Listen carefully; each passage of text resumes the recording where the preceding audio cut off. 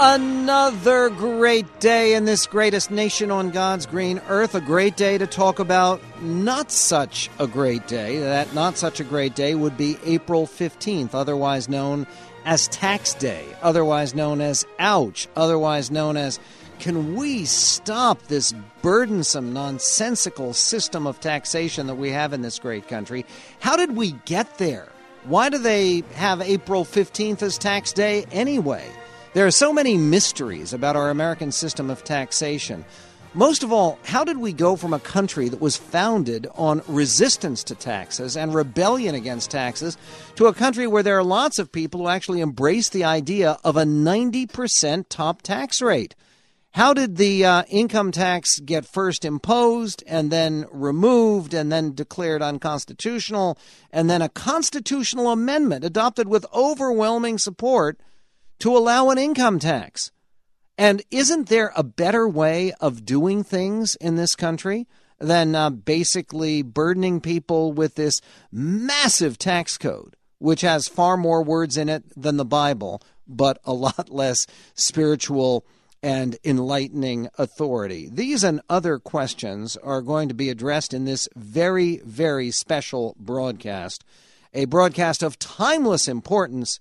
It is called The Shocking Truth About Taxes. Let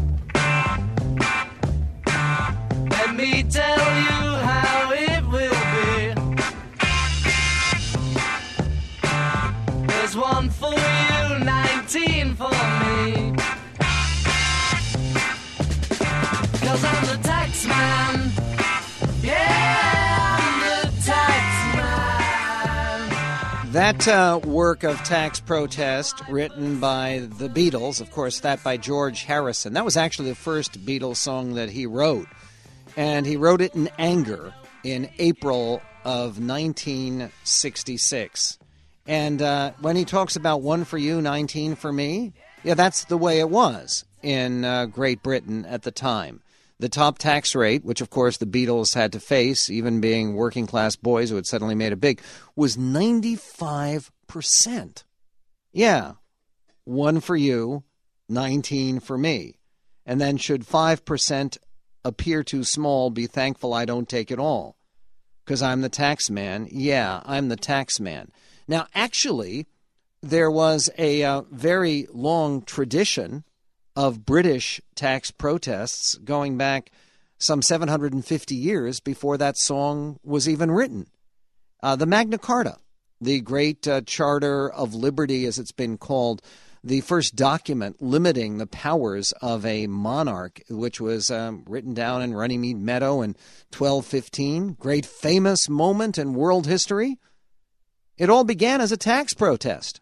The nobles were ticked off in a very, very big way about obnoxious taxes, burdensome taxes, and seizures of property by King John. That was unacceptable to them. But that kind of hatred, resentment, distrust of heavy taxes had been tempered largely in Great Britain itself, but in the colonies it flourished. And this despite the fact that the colonies were very, very lightly taxed. Here is the amazing story about the tax rebellion that became the American Revolution. At the time that the American colonies helped Britain win what was called here the French and Indian War, which was actually the 7 Years' War, Americans weren't suffering in poverty. In fact, by most measures, the American British colonists had the highest living standards on earth. And they fought this war, which ended in 1763. And it was a war, basically, who was going to control North America. And they were, of course, terribly worried. The French, who were hostile, and they were Catholic, and most of the British colonists were Protestant, of course, that that war put Britain deeply, deeply into debt. How deeply into debt? The national debt in Britain doubled. The 7 Years' War was by far the most expensive war that Britain had ever waged.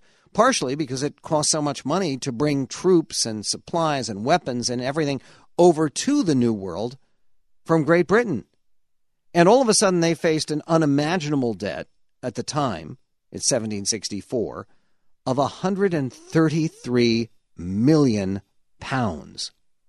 double what the debt had been before, and the interest payments were enormous. Now, they calculated that the public debt carried by every single Englishman was £18. But this is an amazing thing. To pay off this debt, Englishmen were asked to pay an average of 25 shillings a year in taxes. And in the colonies, they were paying only sixpence. In other words, 1/50th. The tax rate was 50 times higher in Britain itself than it was in the colonies. And suddenly the new British ministry that came into power under Lord Grenville thought, this is not right. We have just fought this huge war. We've gone deeply into debt to protect the American colonists against the threat of Indian attacks and to protect the American colonists against the French. And we've really done this all for them. They're going to have to start paying. And they knew that being good Englishmen, the Americans didn't like taxes. They liked the fact that they had the highest living standard in the world. They liked the fact that they paid 1/50th in taxes what the Brits back home paid. So they devised a very clever plan. They decided they would lower the duties and tariffs and customs and other things that the Americans were supposed to be paying. At least they would lower them on paper, but they'd actually begin collecting them during the war and even prior to the war. America was a long way away across a big ocean, and basically the Brits had left the American colonists alone. All of that was now supposed to change. They were actually supposed to start collecting these lower customs duties, and the Americans didn't really notice that they were lower. They just noticed that all of a sudden people were trying to take some money out of their pockets. And then George Grenville, who was in charge of British policy, had another brainstorm, a Stamp Act. This was a special duty just for America to help the Americans pay off their debts that had been incurred because of the war. Even before that brainstorm was there, Benjamin Franklin actually was talking about the fact that they were manning all these new customs agents and tax collectors they were sending out to the colonies. And he noted that these were folks who were greedy, needy, and low-born. And he wrote this: their necessities make them rapacious. Their officers make them proud and insolent. Their insolence and rapacity make them odious. And being conscious they are hated, they become malicious. Their malice urges them to a continual abuse of the inhabitants in their letters of administration, presenting them as disaffected and rebellious, and as weak, divided, timid, and cowardly. Government thinks it necessary to support and countenance its officers. I think one may clearly see, in the system of customs now being exacted in America by Act of Parliament, the seed sown of a total disunion of the two countries. This was 12 years before the Declaration of Independence. And the Stamp Act, of course, hurried that process in 1765. Paul Johnson, the great historian of both America and Britain, says one of the problems with the Stamp Act is it was almost perfectly calculated to fall on the two classes of people who are best suited for circulating grievances.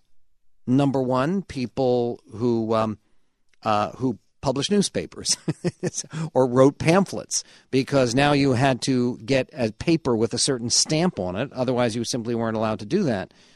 And number two, people who ran taverns, which was a very big deal in the colonial period. They had to pay a registration fee of £1 a year. The Stamp Act was wildly unpopular and led to all kinds of confrontations and helped to shape the American character. Because really the crisis over the Stamp Act, again, 11 years when the Stamp Act was passed before the Declaration of Independence, helped to show that when it came to taxes, Americans were not going to be patient or understanding or enthusiastic. So what happened, and how did that lead to revolution, and ultimately to a situation that we have today where we give a third of our money away in taxes? In those times, we were talking about pennies. What happened? We'll find out in this special broadcast, the shocking truth about taxes. To purchase this special show, go to medvedhistorystore.com. Start figuring out which way is even easier.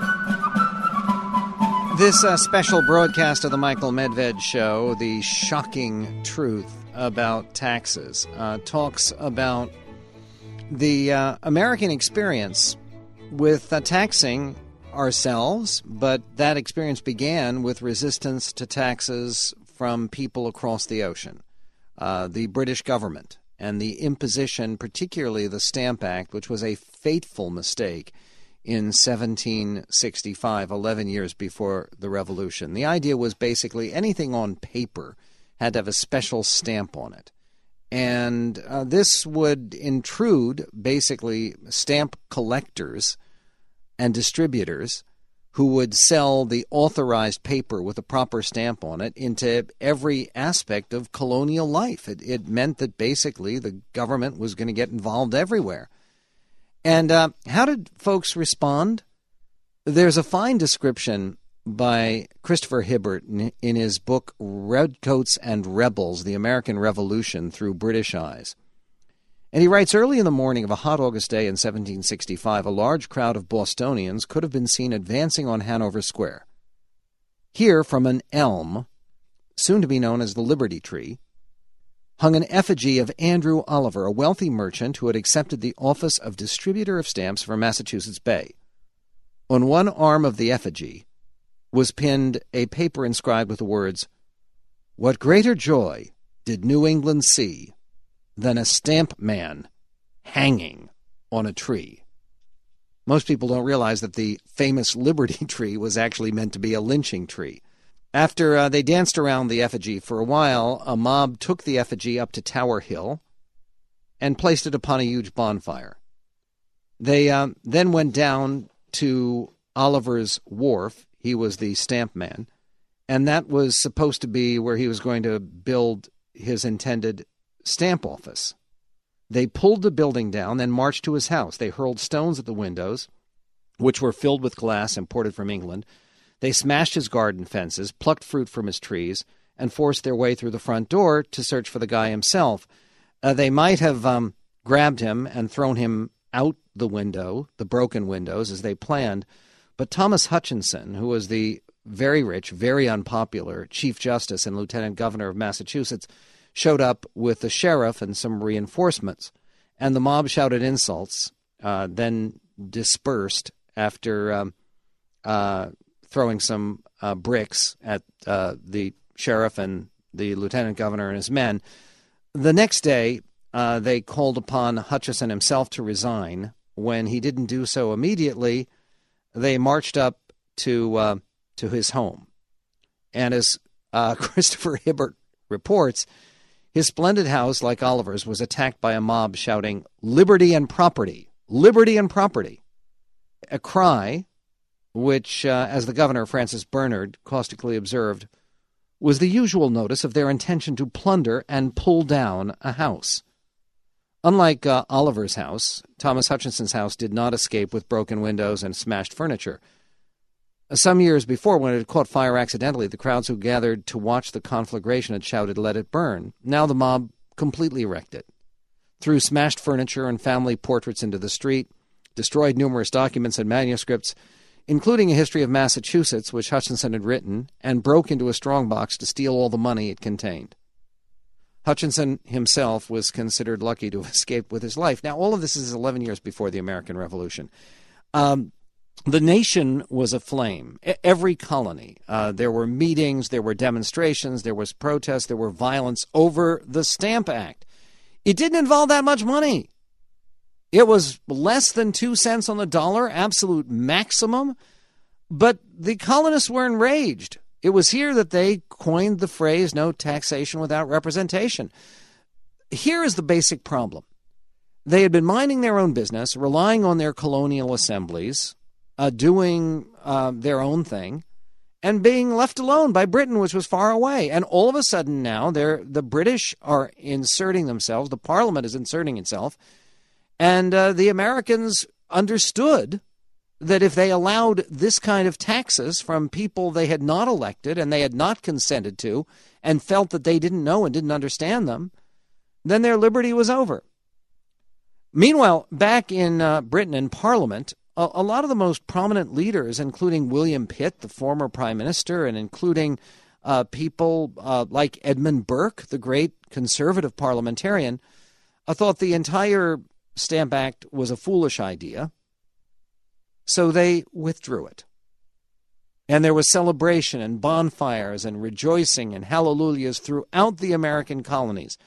But the British ministry was insistent in issuing the withdrawal together with a declaratory act, which said we can go ahead and impose taxes of whatsoever kind and whatsoever means we desire, insisting that they had the right still to tax people however they wanted, whenever they wanted. So what you have here is a perfect disaster of policy. On the one hand, you've encouraged the Americans in their very stubborn and violent resistance to the Stamp Act. They've won a great victory. They've defended their liberty as they see it. And on the other hand, you're saying, well, wait, we're going to get you. And they later came to get them with what was called the Townshend Acts, which was yet another attempt by yet another prime minister. This one, the prime minister known as Champagne Charlie Townshend. He liked celebrating and partying, much more elegant guy than making policy. But he had all kinds of new ideas for taxing people and getting money out of the colonies, and putting taxes on glass and lead and tea. Beginning to sound familiar?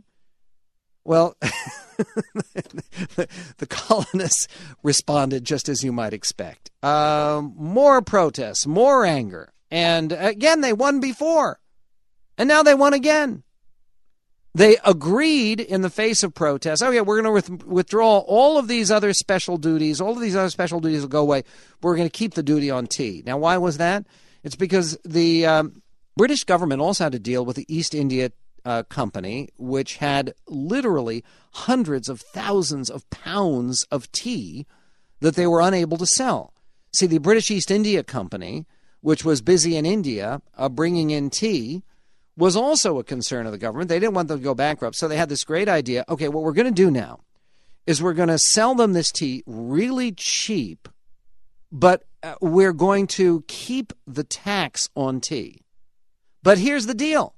Tea with the tax, because the tea is so cheap, because it's coming out of these wharves where in these storehouses where it was just being kept, it's only going to cost 2 shillings.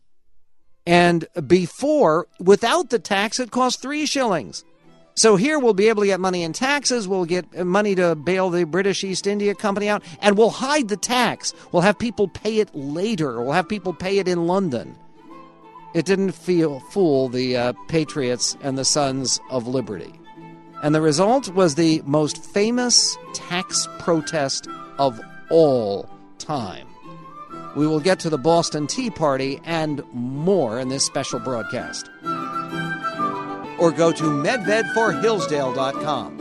This special broadcast of the Michael Medved Show, The Shocking Truth About Taxes, tells the story of the long and sometimes tortured relationship of the American people with the attempts by governmental authorities, initially British and then later our own American authorities, to impose various kinds of taxes on us.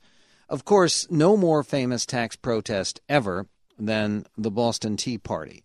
And what was amazing about it was a response to a scheme by the British government of Lord North, an unbelievably incompetent government. But they had come up with this very, very clever idea. We're going to provide cheaper tea to people. We're going to undercut even the smugglers. And this was part of their genius because they knew that they weren't going to get much taxes out of tea in New York and Philadelphia, the other two big cities in the colonies, because basically they were already buying most of their tea from smugglers, and that was a very big business. There were a lot of people who smuggled various things into the colonies, and there were various people who were smuggling tea. Boston, however, had never succeeded in developing an indigenous smuggling industry. And so the folks in Boston were prepared to do without tea. They were providing sarsaparilla tea as some kind of a substitute. They did tea out of other kinds of roots.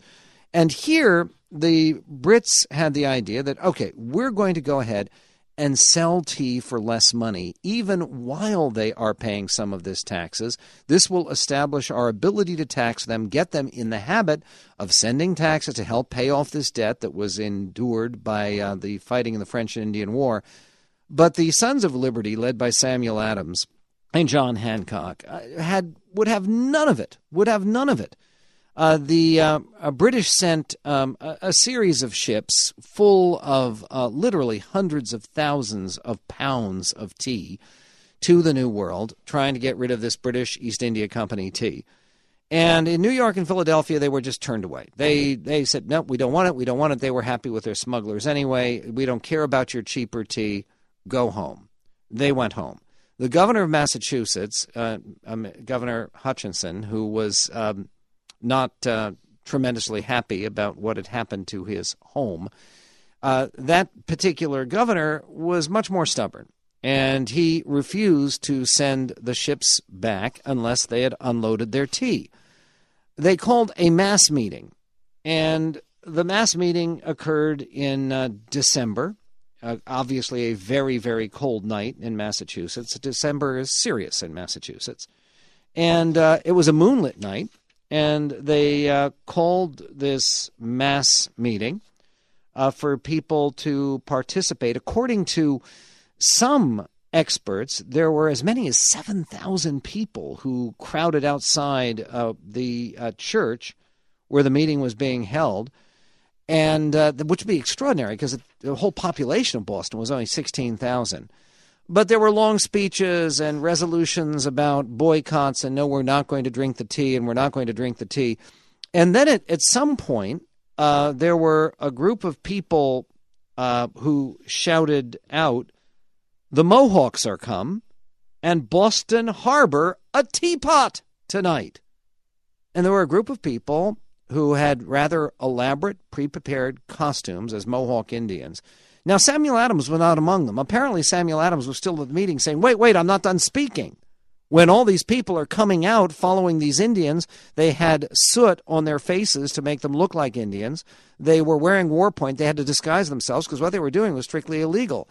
They marched down to Griffin's Wharf, jumped on board the ships in the moonlight, broke open tea chests with tomahawks, and then threw their contents into the water and threw the splintered containers of the chests after them. They dumped all 342 chests of tea into the water. This was a lot of tea. It was 35,000 pounds of tea, and it was so thick in the water of Boston Harbor that actually they couldn't get it to sink. It was just sort of standing there, and they didn't want anyone to use the tea or benefit from it. So they actually went to some lengths to make sure that it got pushed down. Now, after the Boston Tea Party, they actually swept the decks clean and wanted to make sure that they knew that no one was actually stealing the tea. There had been a small padlock belonging to one of the masters of one of the ships that had been accidentally damaged. A replacement was provided afterward. That didn't stop this outrageous act from provoking a huge overreaction and ultimately a revolution. So how did we get to be so accepting of taxes after these beginnings?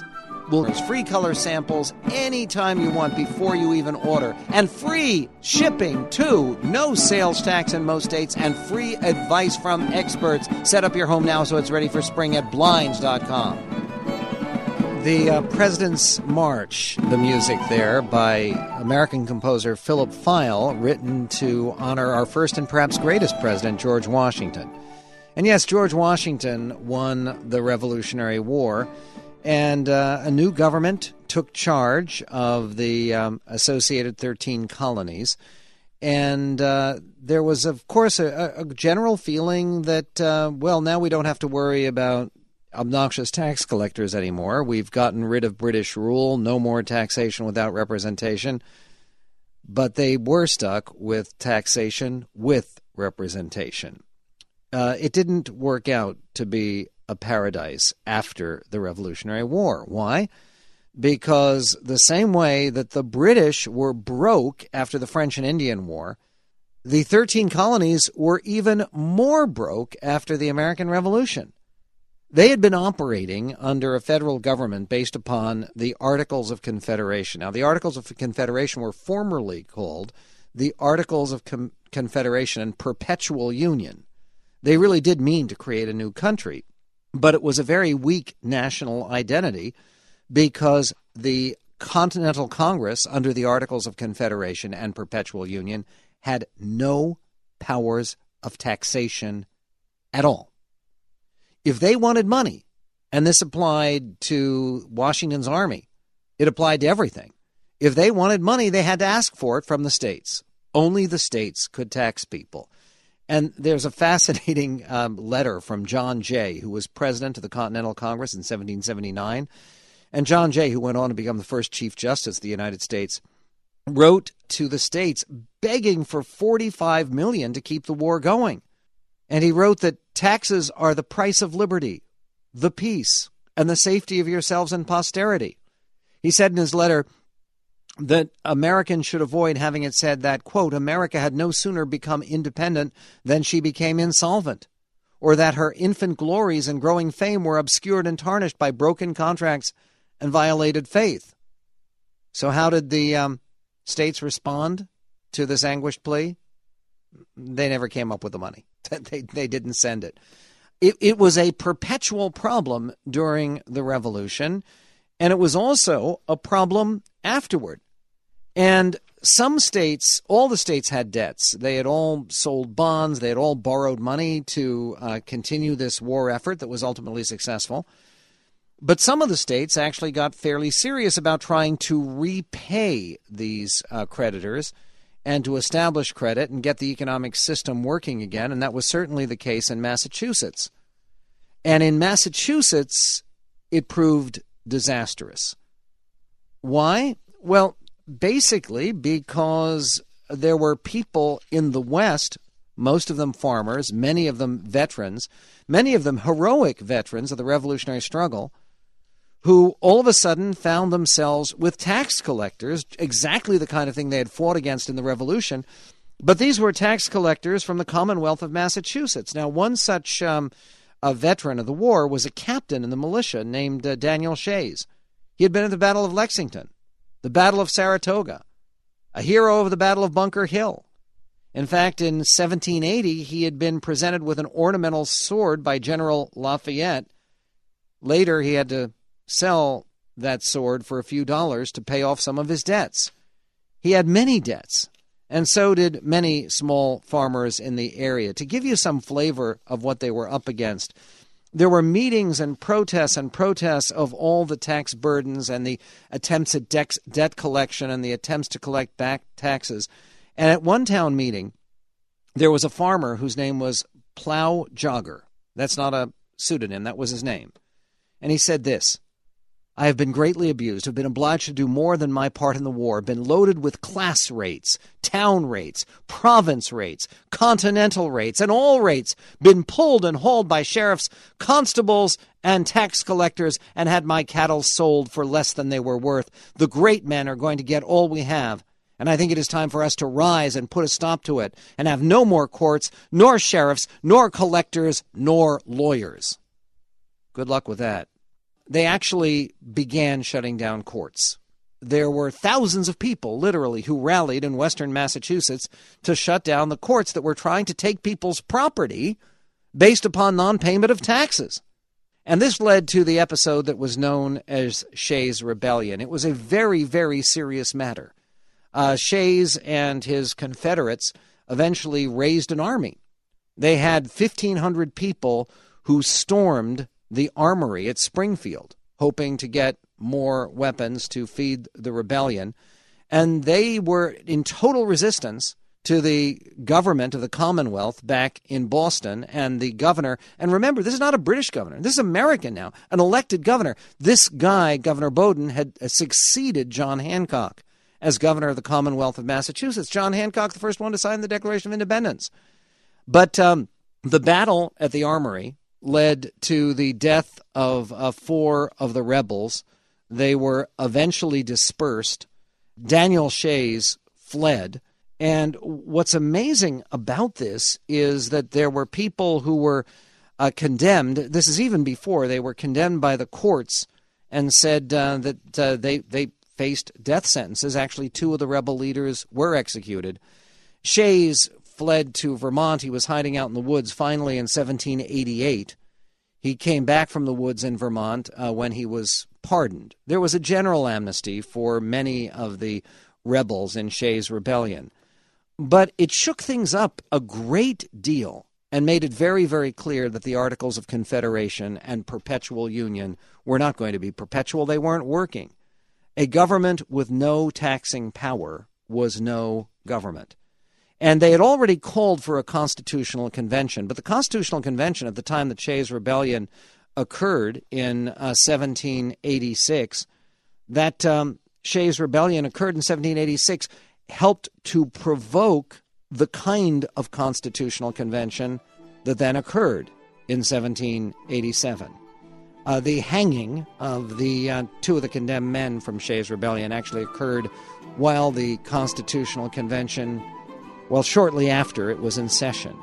So how did Shays' Rebellion, another tax rebellion, shape the Constitution of the United States?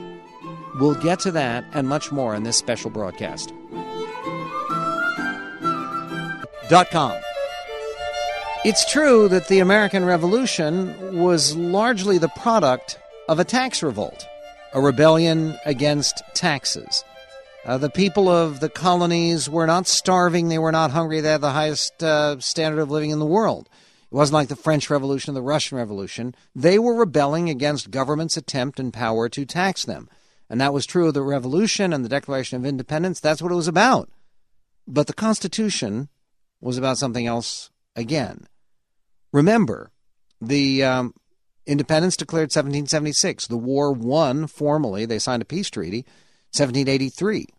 They didn't come to draft the Constitution until 1787. And in the interim, they had seen that the Articles of Confederation and Perpetual Union were not working.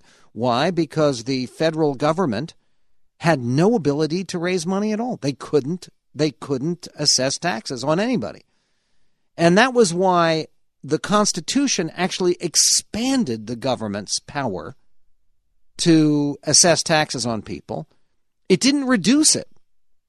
And as a matter of fact, the very first aspect of governmental power that the Constitution declares at the very beginning is Clause 1 of Article 1, Section 8, where they talk about what Congress can do.